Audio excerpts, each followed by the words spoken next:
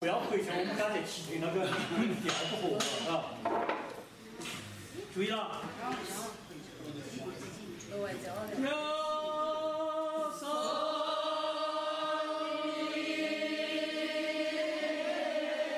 Hello and welcome to another episode of the Ottoman History Podcast. I'm Shireen Hamza. And I'm Nir Shafir. And today we'll be speaking with Chen. John is a PhD candidate in Columbia University's History Department.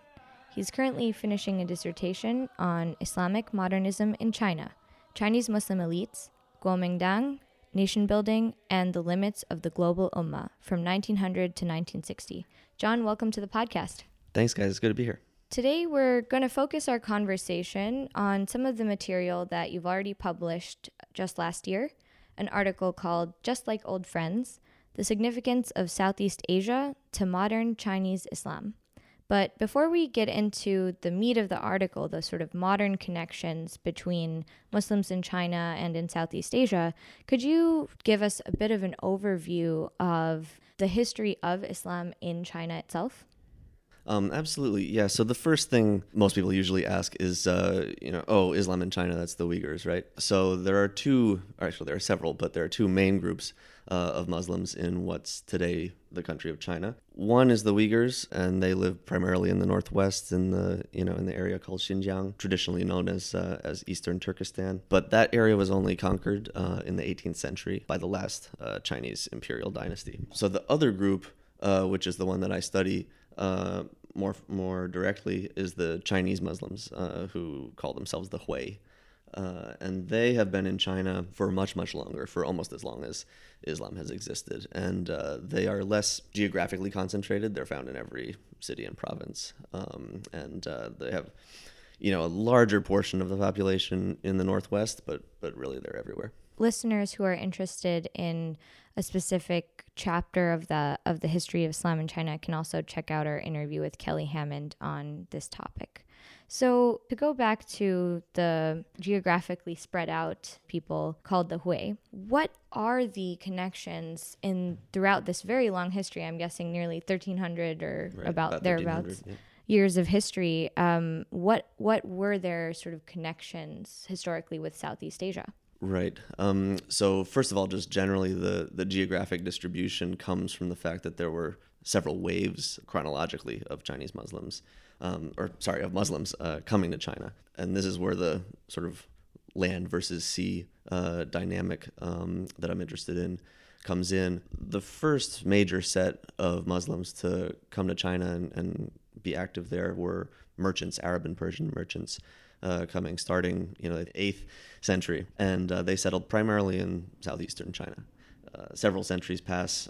When you get to the Mongol era, this is like the second phase. This is a time when the Mongol administration is actually privileging Muslims over Han Chinese in terms of administrative posts, and this is only a decade after they've conquered Baghdad, so they are bringing Arab and Persian soldiers and administrators and scientists and all kinds of people with expertise over to Beijing to help them rule. Whole provinces were the province of Yunnan, for instance, was conquered by a Muslim general sent by the Mongols. So, the Mongol period's a pretty unique time, one with a lot of consequences for later periods. Then, really, the key transition point that most scholars point to in the history of Islam in China is the Mongol to the Ming transition. So this is a time when you're moving from a non-Han dynasty to a Han, centered dynasty. And when abouts would that be? So that is 1368 is when the dynasties switch. So for a time, for the first few decades of the Ming, the new dynasty, you have some of the Mongol openness persisting, right? And the quintessential example of this that everyone points to is the Zhenghe missions. This Muslim admiral who was sent by the Ming to conduct diplomacy and trade with countries around the Indian Ocean. He was a 15th century That's early person. 15th century, yeah. Okay. But basically, you have a few decades of that, very robust exchange. But just as suddenly they cut it off, the Ming decided to cut it off. in the 1430s. And by robust exchange, you're talking about exchange between Southeast Asia and Muslims in China, or is it? Right. So he visits, present-day Malaysia and Indonesia and the Indian coast, Sri Lanka, all the way over to Arabia. He doesn't go to Mecca himself, but some of his crew go there, and they provide a accurate description of the Kaaba. We're pretty sure that this actually happened. After him, you really see a more insular, what's regarded as more insular Ming policy, where they're really encouraging Muslims in China to assimilate and to adopt Chinese names, and to stop having separate Muslim quarters of the cities, and they promote intermarriage, they promote Chinese architectural styles for the construction of mosques, that sort of thing. Zwiebendor at NYU in particular has written about this transition. Then once this moment of insularity kind of prevails, you have a couple of important dynamics that are coming into play for the subsequent several hundred years.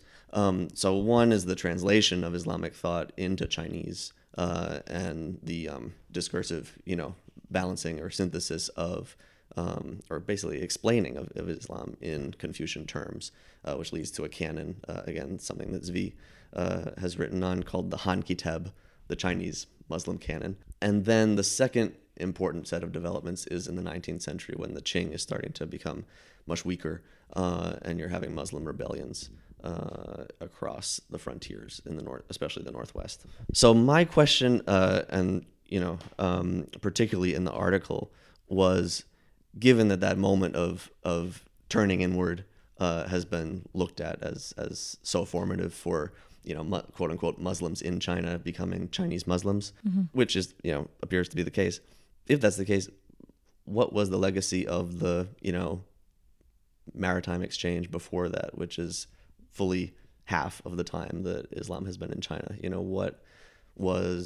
Did that continue to resonate with Muslims in China in later centuries? That's a really fascinating question.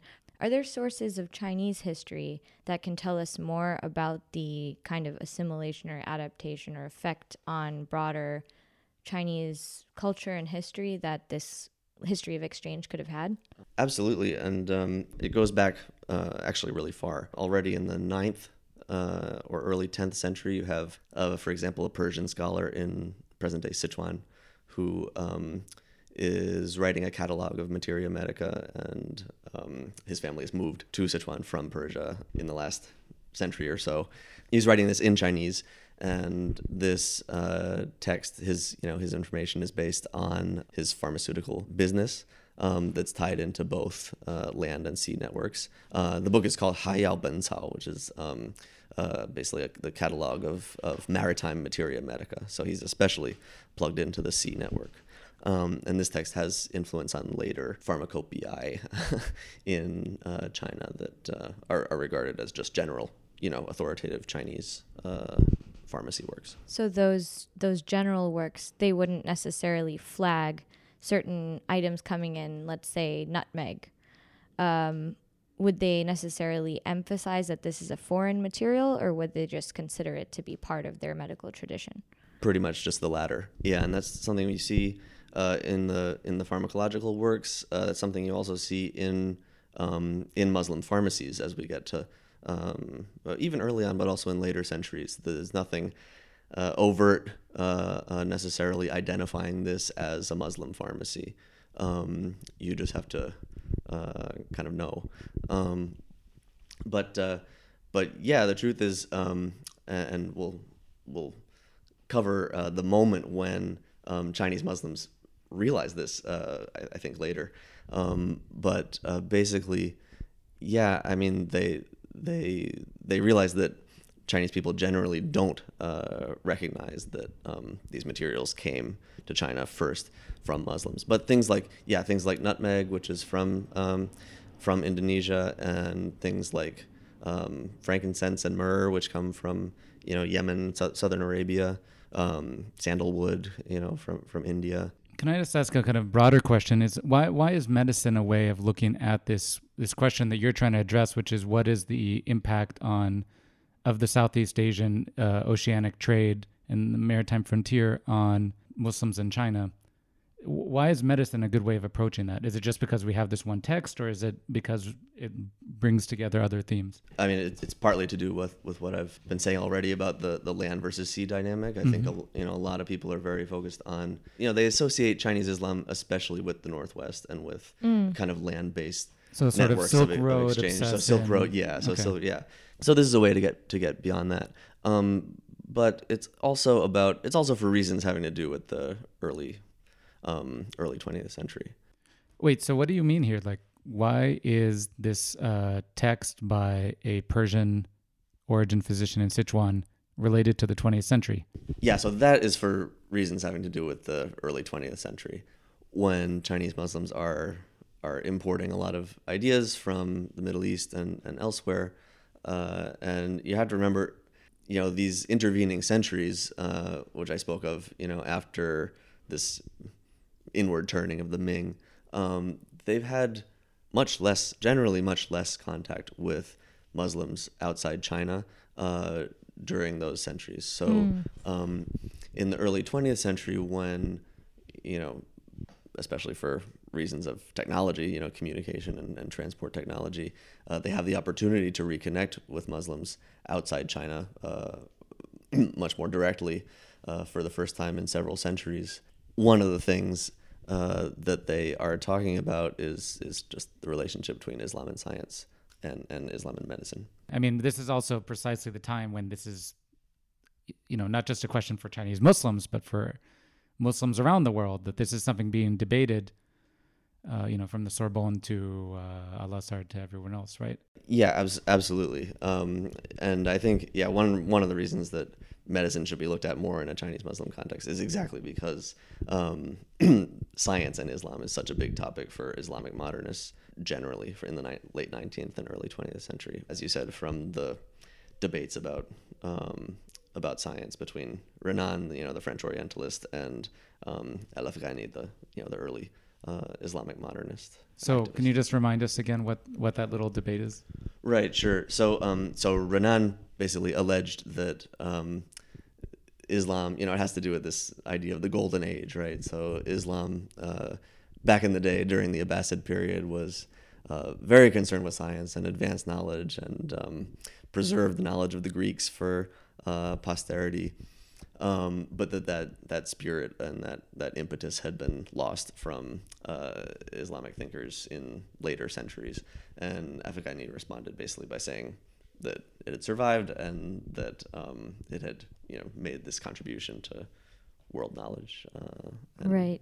And that debate is being revived also in the 20s, at the exact time that Chinese Muslims are coming into contact with the Middle East again.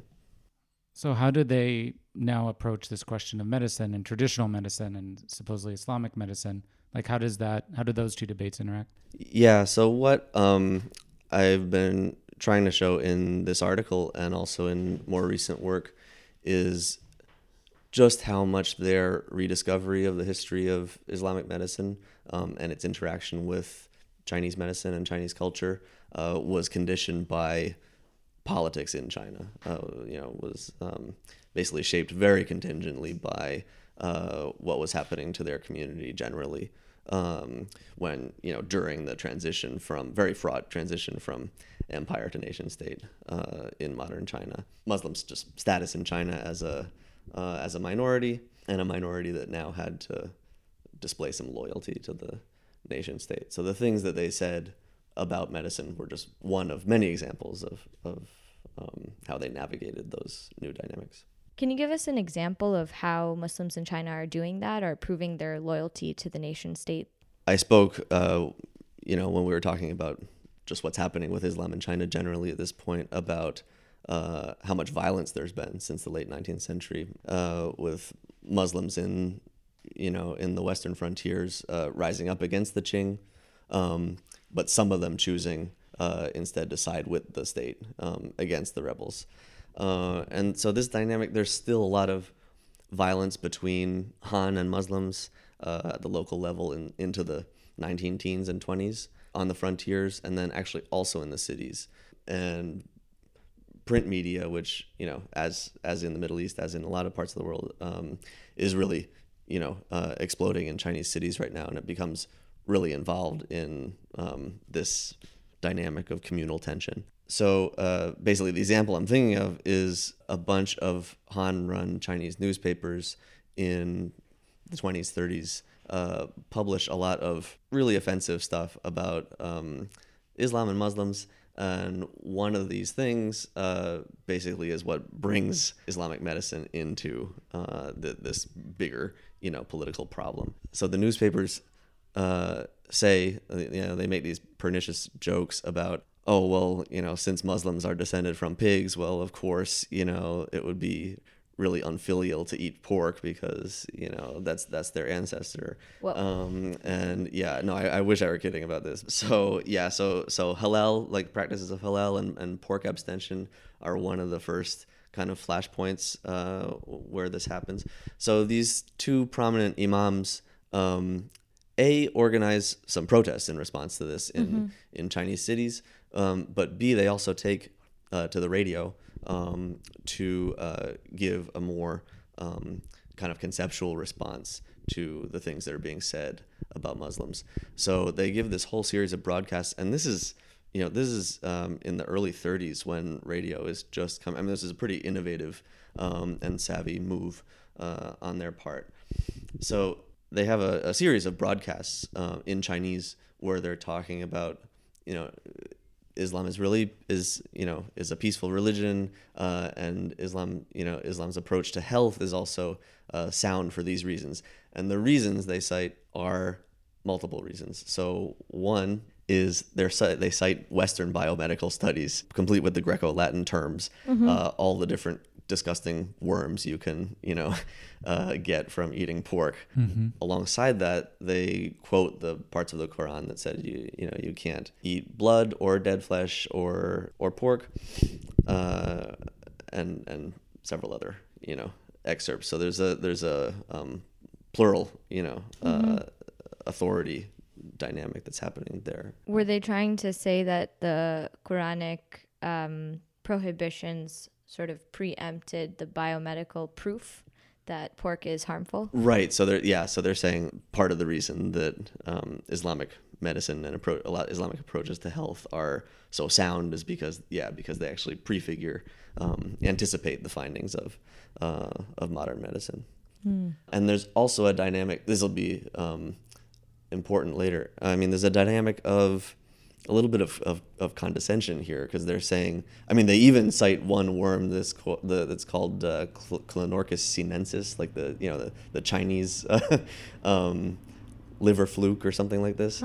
Long story short, they're saying, Western biomedicine and Islamic medicine are both superior to Chinese popular understandings of health. But because of the way that the political environment is changing so rapidly, their counterparts can't get away with that kind of thing very soon thereafter.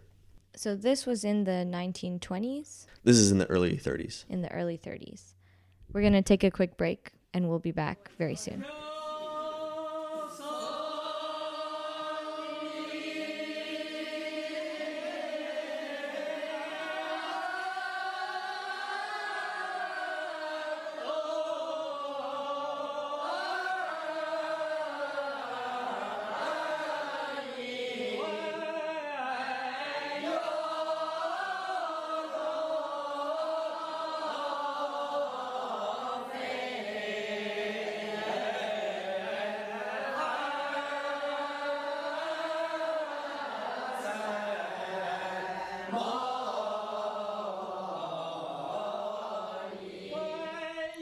Welcome back to the Ottoman History Podcast. I'm Nir Shafir, and I'm with Shireen Hamza. We're speaking to John Chen about how Muslims in China in the 20th century began to understand medicine, how they understood their place in the world and the connections that brought them there.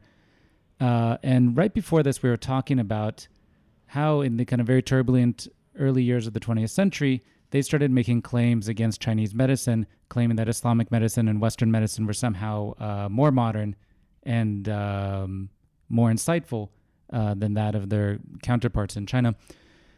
And I guess the question I had when I was listening to you speak about this is a kind of where are they getting this new information about Islamic medicine? Where are they deriving this knowledge, especially since they'd been kind of disconnected from the larger Islamic world up to that point? Right, yeah, so that was a big part of the impetus for the article and looking into Southeast Asian connections, because a big theme just in the field of studying Islam in China for a while now has been arguing that the 20th century was characterized by Arabization and primarily by a rediscovery of all things Arabic and Middle Eastern.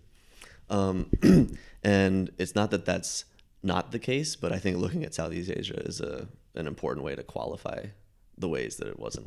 In the terms that you put it earlier in the interview, people were more focused on the land connections directly between East Asia and the Middle East rather than these maritime connections. Yeah, that is really the most basic reason, because when people have talked about Arabization being the dominant trend in this period, they're looking at texts, and particularly texts used in Chinese madrasas. And before the 20th century, a lot of those texts were Persian. I mean, Persian and Turkic were really the dominant influences in pre-modern times in Chinese madrasas. When you get to the 20th century, some of these very same imams that I mentioned, who were doing these radio broadcasts, are also the ones who actually, with the funding of Chinese Muslim pharmacies in a lot of cases, Wow, are traveling to other Muslim regions to collect texts, and particularly Arabic texts.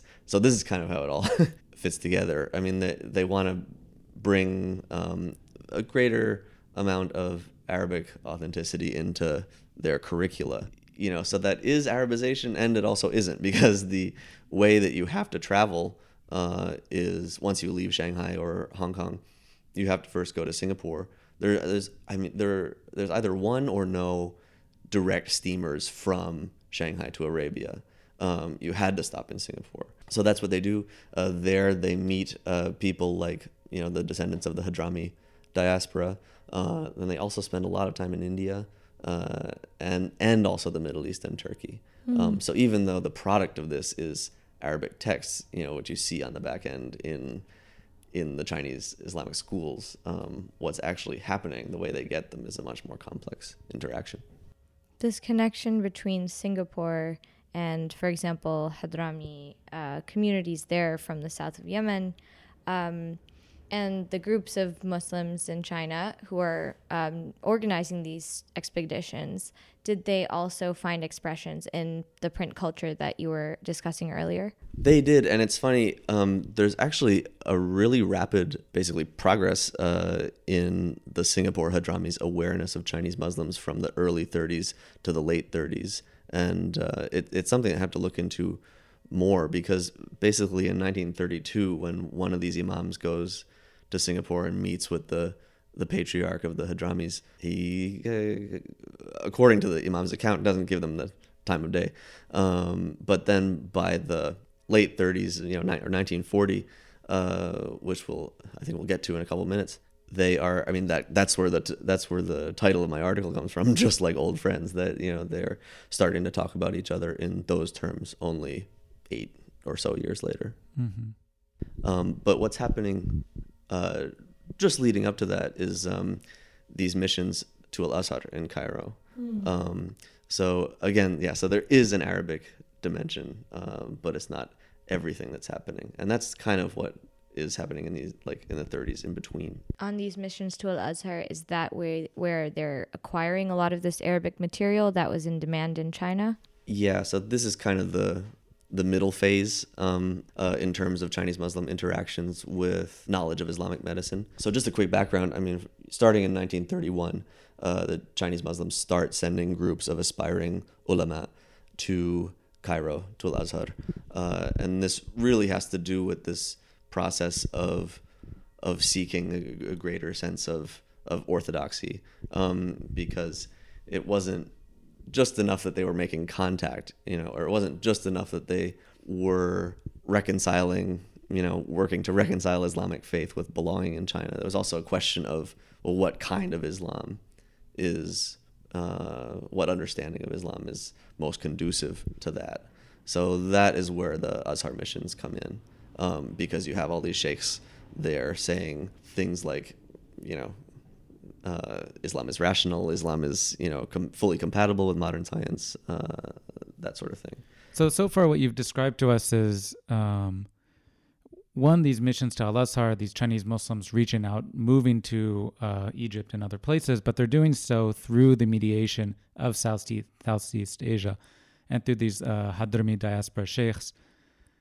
But, you've done a wonderful job describing this, but now I want to know kind of what is the impact on Chinese Muslim society itself? What do they bring back? How do they start transforming Islamic practice and thought within China? Yeah, like I was saying, even though it's part of this larger system that involves South and Southeast Asia, the missions to Al-Azhar were really about the content and the orthodoxizing impulse.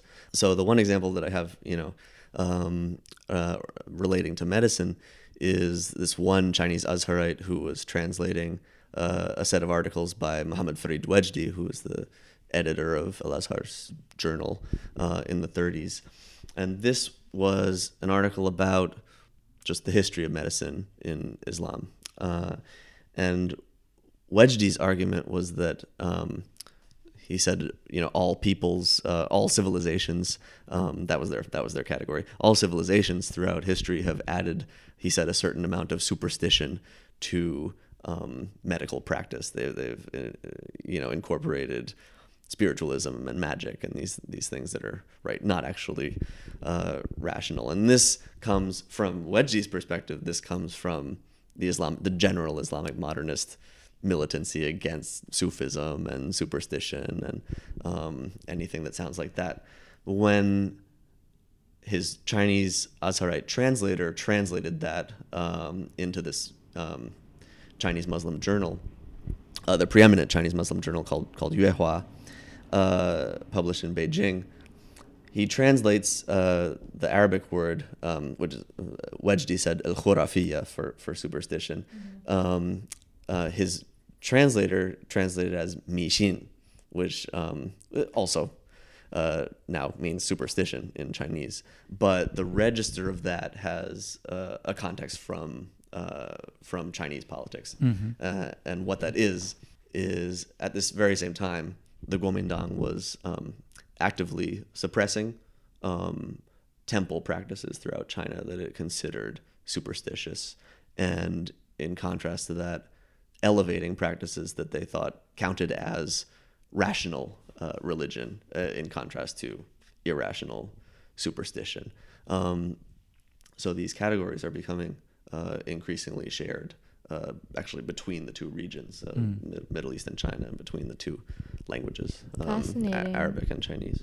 So there are these Azharites and other Muslim leaders within China who are synchronizing some of the broader materials that they have found in their travels in the Islamic world, and specifically Arabic language materials from the Middle East, with the Chinese national project in the early Republican era. So you mentioned the journal Yuehua.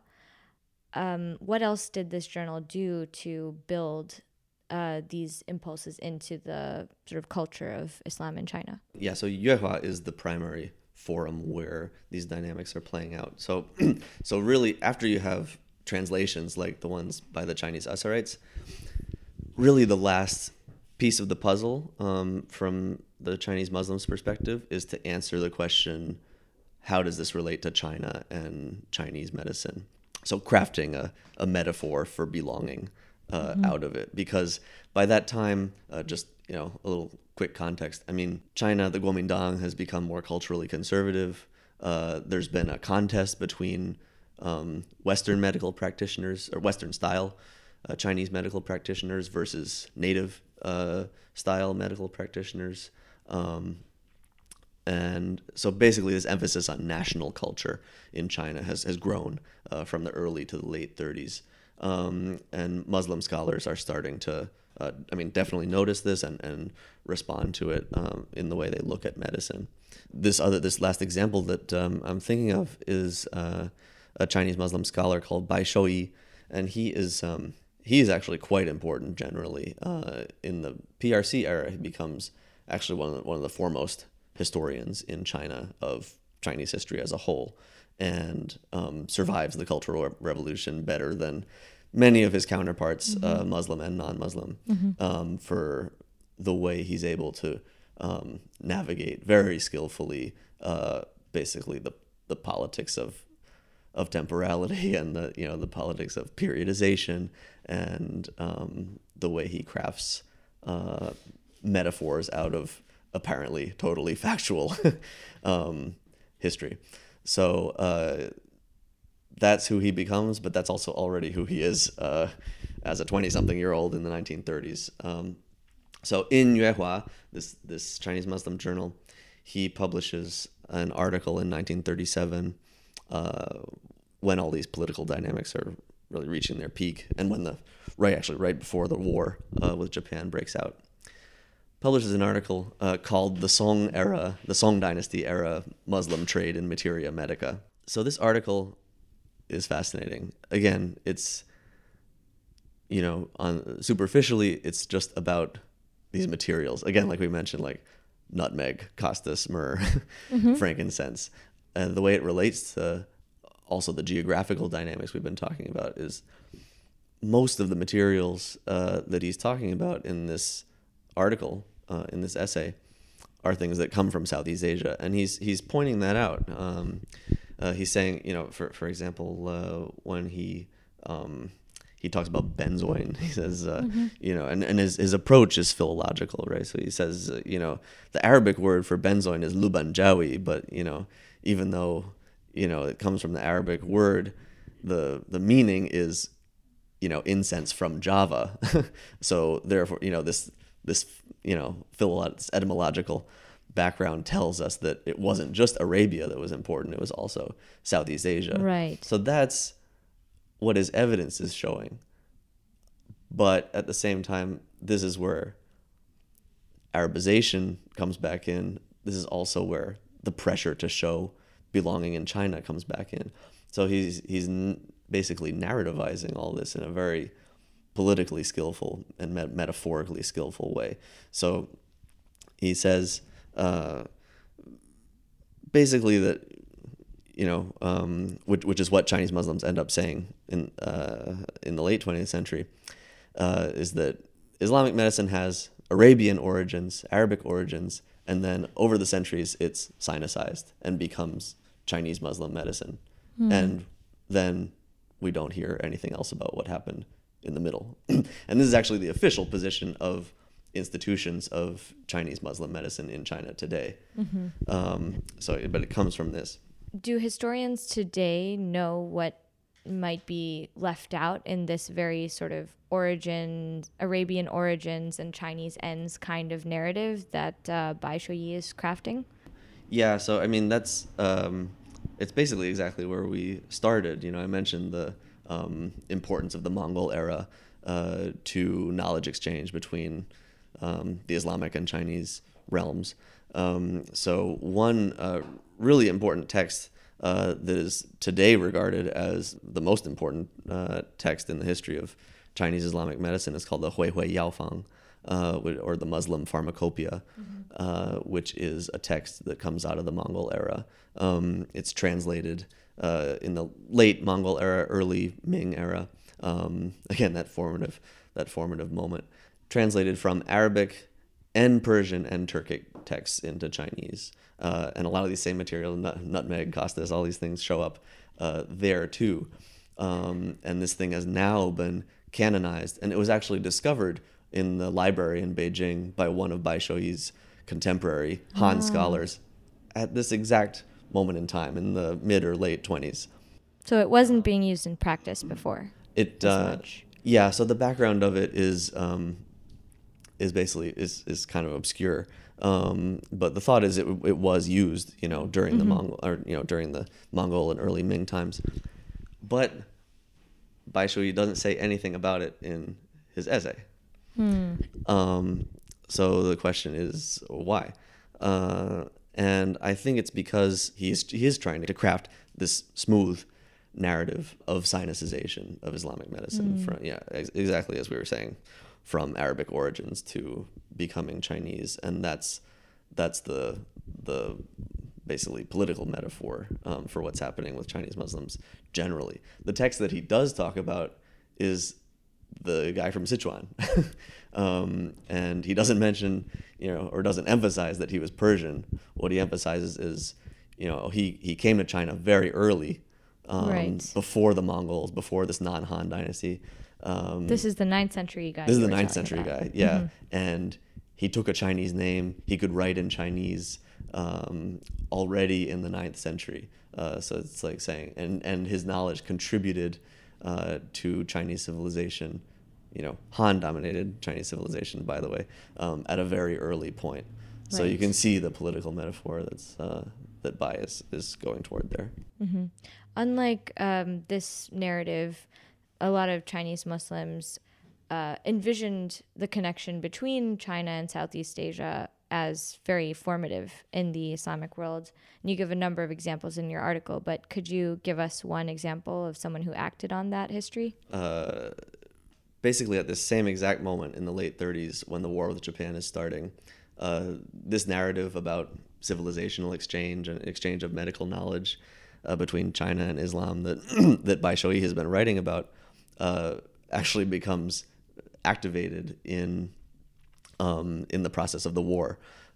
So the Kuomintang government sends these groups of Chinese Muslims as diplomats to the Middle East and India and Southeast Asia. And they do two things. They use this narrative of, the long-standing civilizational exchange in order to appeal to some of these, neutral countries, try to help them understand why China's fighting against Japan and try to help them to get them on China's side. And then connected to that, they're also asking them for, guess what, medical supplies. So, to be donated to the Chinese military. And I've seen sources that, well, it's a little frustrating. I've seen one source that said they collected 800,000 yuan worth of medical supplies. One source that said $800,000. Wow. In any case, it was a lot. They get a lot. And, at this moment especially, and they're doing this and they're talking, all the while they're talking about, Ibn Sina and, the canon and, this was, this influenced Chinese medicine, this contributed to Chinese civilization. We have this long history, and therefore you should contribute medical materials for our war effort. Like old friends. Just like old friends. Right. So on that note, I think we've had a fascinating discussion. Thank you so much for coming on the podcast, John. Thank you, guys. Yeah, I think we've learned a lot about how Chinese Muslims began to understand their own medical traditions and how they cast it against those of Chinese medical traditions and the kind of interconnections with Southeast Asia and the transformations of the image of their own community. So thank you, John, for this wonderful. Listeners who are interested in learning more about this topic can go to our website, where John has provided us with a few titles on this topic for those who'd like to learn more. Until next time.